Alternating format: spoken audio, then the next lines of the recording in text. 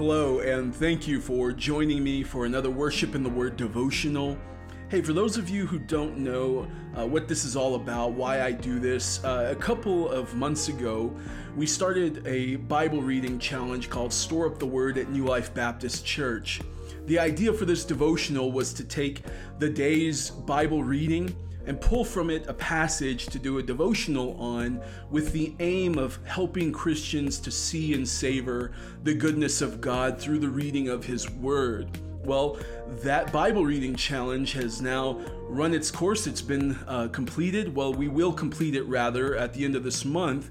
Therefore, this devotional has run its course and served its purpose and will also be completing at the end of the month. So, with that being said, I would invite you to pray with me that God would lead me to the next thing to do, whether it be to change the format of this devotional, do something else entirely, or nothing at all.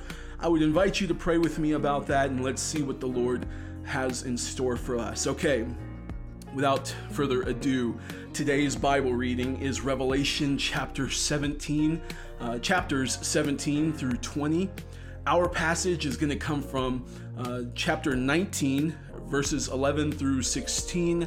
Let's read it together. Then I saw heaven opened, and behold, a white horse.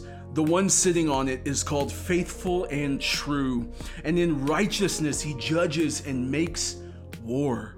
His eyes are like a flame of fire, and on his head are many diadems, and he has a name written that no one knows but himself. He is clothed in a robe dipped in blood, and the name by which he is called is the Word of God. And the armies of heaven, arrayed in fine linen, white and pure, were following him on white horses. From his mouth comes a sharp sword with which to strike down the nations, and he will rule them with a rod of iron.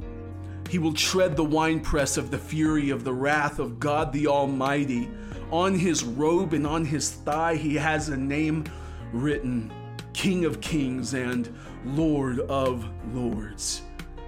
I'm sure you have seen the old pictures depicting the likeness of Jesus. You know the ones. The pictures that look like biblical era glamour shots.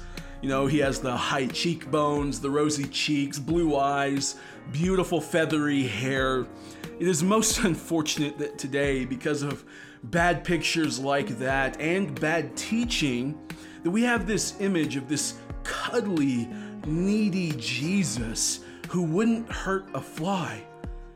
Because of this, as Christians, we're told that we can't take a stand for anything that is counter-cultural, because that's judgmental and hateful. And after all, God is love, which means that He must be tolerant towards sin, right?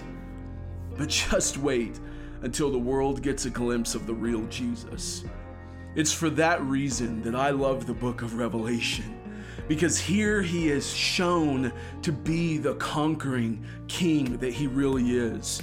When he came to the earth the first time, he was indeed gentle and compassionate. He was modeling for us what loving God and loving people looks like. In John chapter 12, verse 47, he said that if anyone hears my words and does not keep them, I do not judge him. For I did not come to judge the world, but to save the world.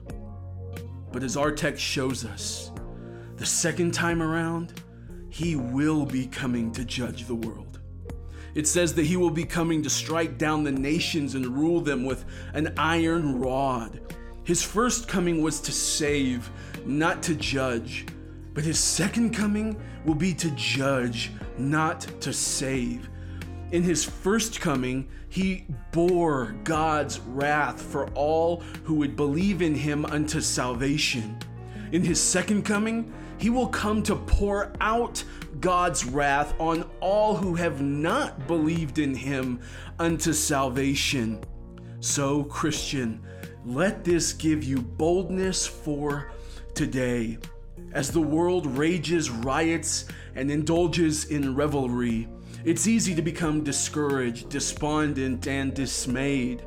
the boldness of the sinful world, their confident rejection of their word, of the word of truth, and the aggressive nature with which they approach all things godly causes Christians to cower.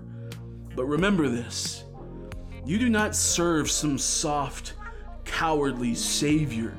You serve the faithful and true, the one with eyes like fire, whose robe is dipped in blood, the general of heaven's armies. Therefore, do not fear man.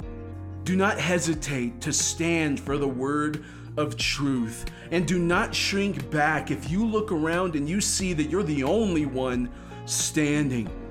For you serve a king, not a coward.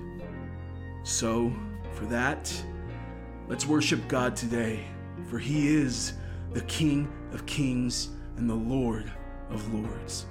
Let's pray. O Lord, Almighty God, we come before you, Lord, with reverence, Lord, and we worship you for who you are. We thank you, Lord, that you are the King of Kings and the Lord of Lords, that no matter what transpires in this lifetime, that it is not a reflection of you losing power or your grip being loosened upon this world, Lord. You are in control of all, the sovereign over all.